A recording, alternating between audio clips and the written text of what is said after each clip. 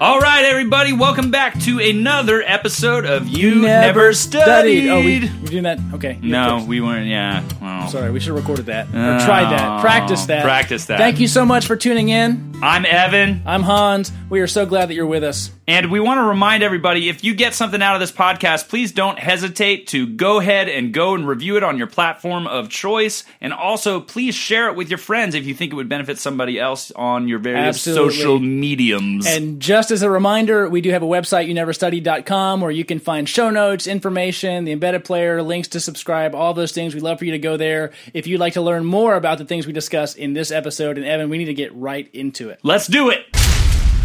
Didn't you know? All right, so Hans, a very important figure is finally retiring. Let me make sure I get his name right. It is Dubayane Wadi. You nailed it. Right? Yes. Now, I know you know his name. Yes, from Empire State of Mind.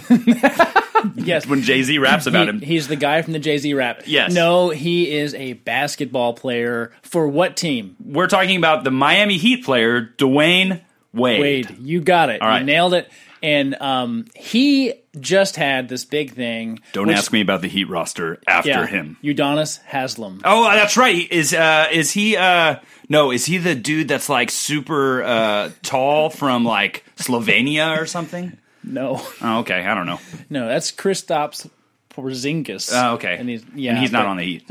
Well, I think you're talking about Porzingis. I'm guessing. Okay. Tall guy. Yeah. Anyways, he's retiring, and these NBA guys do a thing. Not all of them, because Dirk Nowitzki, Dirk retired. Okay. And he didn't do a farewell tour, but a lot of the people who he played against, his opponents, would do like thank yous for what he's done, because he played 21 seasons with the same team, and no one does that. So Dwayne Wade, who wasn't just with the Heat, he actually played for the Bulls a little bit, which didn't go well. I actually read that when I Googled him. He's from Chicago, but that didn't go well. He's back with the Heat. And he went to this, like, all season, he was trading jerseys with people, and everyone's like, Dwayne Wade, he's the best. And I think he did win a championship before LeBron James showed up in his world and Chris Bosh. Right. But when the big three showed up, that became a big deal. Yeah. Anyway, so he's retiring. Even I know that a little. Yeah. And what I was going to just tell our listeners, if you don't know this, I mean, most of you who know us know this, I know nothing about basketball except what Hans tells me. So this is a really important interview because I'm getting to ask really important questions. There's no one better equipped to have this conversation with than the two of us. You. Yeah, absolutely. So anyways, Dwayne Wade's retiring, and everything's just a big deal now. Like basketball players will make documentaries out of their final season. Kobe Bryant made a big deal out of it. Dirk was Mr. Don't Give Me Anything. Dwayne Wade did his thing, but he was recently in an ESPN interview, and he talked about therapy. Okay, so he said, definitely when I get done with this, when I get done with this when I retire, I'm going to need therapy. So in this ESPN article, he says this, I'll be in therapy, seriously. I meant it. It is going to be a big change. I told my wife, I said, I need to do therapy, and we probably need to do a little bit. I was always against someone that doesn't know me telling me how to live my life and giving me instructions. But I need someone to talk about it because it is a big change. Even though I got a long life to live, other great things I can accomplish and do, it's not this, so it's going to be different. This being basketball. Now, right, yeah. Your buddy Ben. Our buddy. Friend of the show, Ben Howe. Yeah. So he offices nearby. Yes. And he's not a big fan of maybe the idea of therapy. Maybe there's some showmanship going on. Yeah, I think he was less a fan of the showmanship than therapy. That's really... no, Ben hates therapy. Okay, but it had me thinking about this because in NBA culture, this is becoming a pretty big deal, talking about mental health issues. A lot of NBA players in particular are taking stands on certain topics, and they're speaking out. I think one team that does this really well are the Warriors. Steve Kerr has done a great job of helping people address, be it social issues, racial issues, political issues. He lets his team handle those well. And Steve Kerr's dad was a diplomat, I believe. He was assassinated, which is crazy. Whoa! So, yeah, Steve Kerr's dad. Didn't know any of his that. dad was assassinated. So, all that being said, Dwayne Wade comes out and he has this line about therapy, and it's kind of in the vein of NBA players are opening up more about things that they go through. Kevin Love had an article about it. You linked to that in so here. If you go to the website, I'll link to all the articles that we're talking about or all the things so you can read them for yourself. But he had a panic attack like mid-game, and he freaked out. And so he's talking about how players need to get help doing stuff. So Dwayne Wade says this thing, and regardless of maybe how the posturing or whatever that might be going on. How seriously he's going to take on this idea of, I'm definitely going to do therapy, like for sure. I thought this is actually what he's talking about, or what he's trying to get at, is a thing that everybody deals with. Yes. And so, and I think I think there's a particular way it applies to him and applies to a specific kind of person. So let me try to sound smart. Okay. Yeah. Because, didn't you know this? Yeah. Didn't you know? Anyways, so when I was doing some research for my schoolwork dissertation junk, I had to talk to pastors about how they transitioned their church. Oh, that's interesting. To the next phase, right? So we're talking about guys who led. Most of these churches were they were in the thousands. Yeah, they're large mega churches. They were mega churches by definition. Most of them were mega. And I was talking to the pastors who helped to make them mega, or people who were a part of the church. Like I was looking at the pastors who made them mega, and the pastor who came after the meganess. Okay. And one thing that became a constant theme was you have to have a plan for when you're done doing the thing that you've become known for. And if you don't, you feel lost. And when you say have a plan, you don't mean like a succession plan, like who's going to follow right, you. Right. You mean that's already done. What are you going to do? Yeah. So I think what Wade's getting at, and it's true for this is the way I try to qualify it. I think it's true for people who have vocations that are uniquely tied to their entertaining, helping, serving, caring for others, and it's so like you in pastor life, right? Yeah, pastoral work is like that. or athletics. We're like, people are locked in. Yeah, you become a role model of sorts for people. And you're never not that thing. Yeah. Now, so I think about your dad a lot because your dad, more than anybody I know, Uncle John, but he was so good at going to work and being done. Yeah. Like for him, work was, I'm putting maybe words in his mouth, but it was a means to an end. And his end was caring for you guys and being with you. Yes. So it wasn't like, man, I love every aspect of what I do. Right. I could do it all day. No, in fact, he changed careers multiple times within the same company because he was kind of a utility knife, like a Swiss Army knife, where they were like, okay, go and do that from the mailroom to the records and archives and then absolutely, and then printing, or whatever it was. And so he has this a guy like an entertainer or an athlete, they're really entertainers. They're tied in, their identity's tied into their vocation. Yes. There's no difference. You're never not that person. Whereas you pass tons of... and there's a celebrity component to it that extends even beyond that, where they have a personal brand associated just with their name. Right, their number, everything. All that, and so they're globally known. So even if there is a little bit of posturing, you're saying... Now, I don't want to put words in your mouth. Go ahead. But you're saying he is... smart to go, I need to talk with somebody about this because I'm seeing a big reality shift in my life and I don't know how to deal with it. Essentially, in that article, he's like, this is all I've known forever. I've played basketball my whole life. It's what I became known for. It's what I became good at. And a lot of people are like, this is all I'm good at. Now, I'm not saying he's saying I'm only good at basketball, but I think it is true in the pastoral ministry. I think it is true for maybe teachers and educators who are connected so closely to the people that they're trying to impact. Anybody, I can't say anybody, but I'm going to say anybody who has a profession that is tied to the benefiting of others in some way.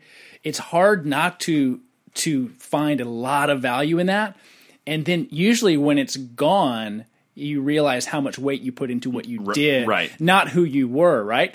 And so they tie those two things together. So I think he's smart to do that. And I think for anybody who might be on the back end of their career, if you don't have a plan for what happens when your career's done, you will flail about. Yeah. And you will kind of get lost in, what do I do? Now, you want to do it in the right things, right? We'd be like, you've got to honor the Lord, serve Him, invest in others, make disciples. We would say that. Yeah. But if you read these guys, like Bob Russell's one, who I think did this really well. He's kind of the first kind of mega church guru succession guy in Kentucky. He did it really well.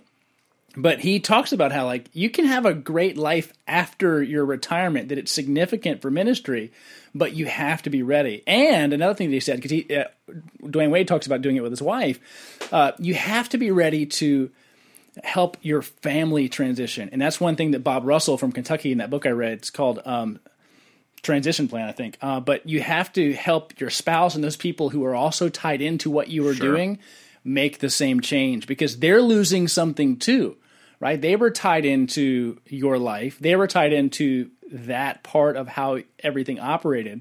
And when you step out of it, they step out of it. They're not getting paid for it, but that's a part of how they've operated for however long.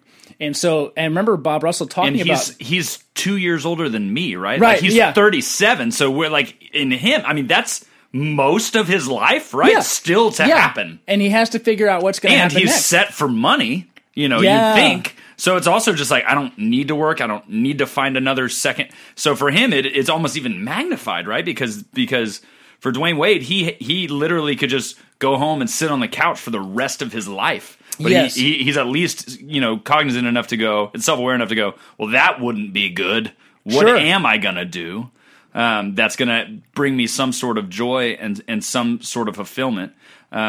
I mean, we would say that, again, that has to happen in Christ. Yeah. But also, even that requires some sort of output, some sort of mission, some sort of personal output. And so you like, really, I think what he's saying, and it's an important thing. Now, again, superstar athlete, multimillionaire feels different, but it's really the same thing. Mm-hmm. You're dealing with issues of identity, adjustment, and transition. And I think it's a goofy thing, because sometimes the folks like us, the hoi polloi, which is just the common folk, we're like, what? Why do you need therapy? You're a bajillionaire and you can do whatever you want and go wherever you want and at any time. And I'm like, he's like, and I can afford the best therapist, so why not?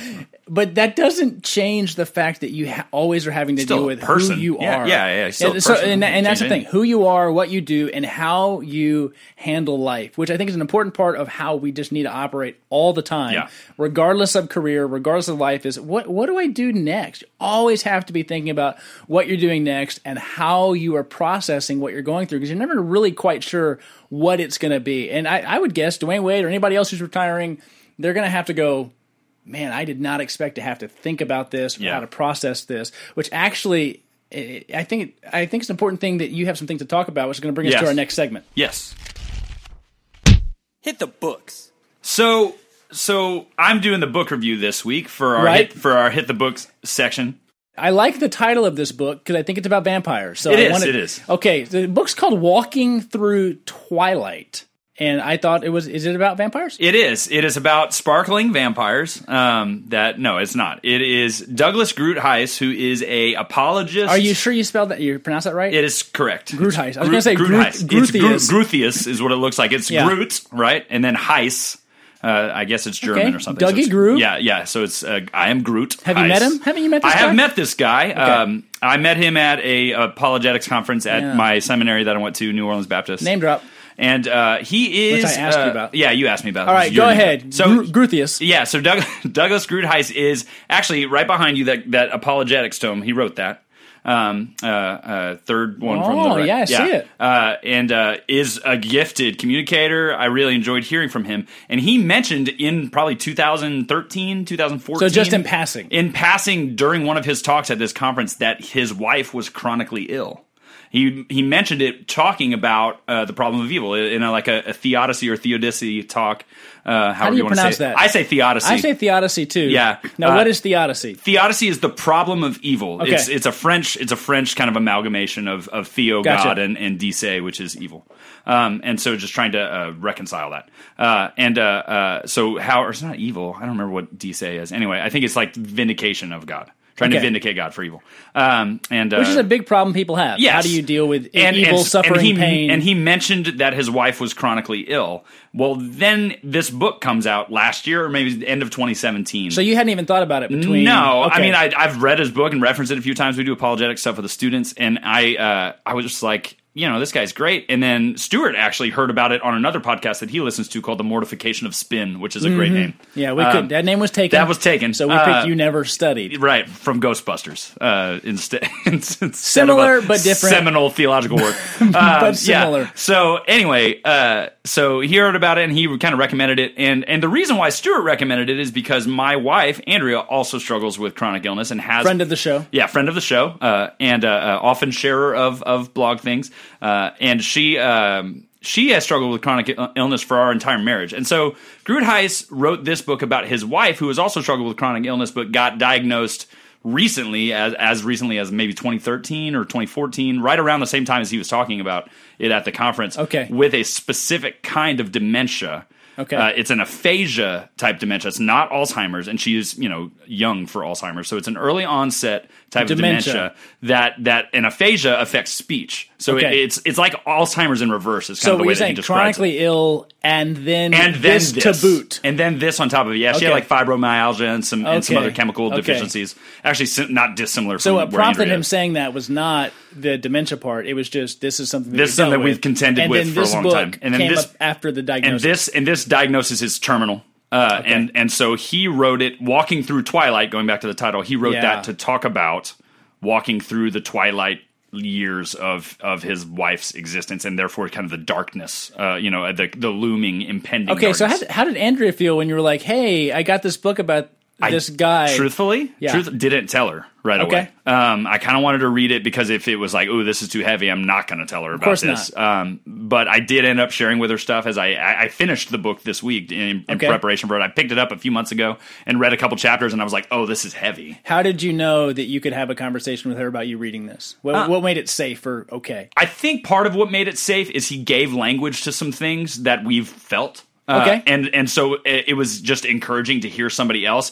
From my perspective, a husband caring for a spouse who doesn't want to be this way, who knows that at times people can be judgmental because Andrea's illnesses are all invisible. Yeah. She looks healthy, but we have a handicap placard because of her heart condition. Right now she's got mono on top of everything else that she's going through. Her immune system is weaker than mine.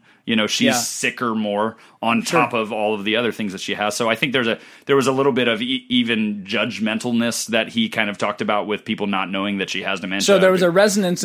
Absolutely. Okay. Yeah. With the idea, and you said this gives us language. And obviously, praise the Lord, Andrea has nothing as serious as what Groothuis' wife had. And I say had because she did die in 2018. Not long after the book was published. But has he followed up with that at all? Actually, I think at the beginning of this year he got remarried. Okay.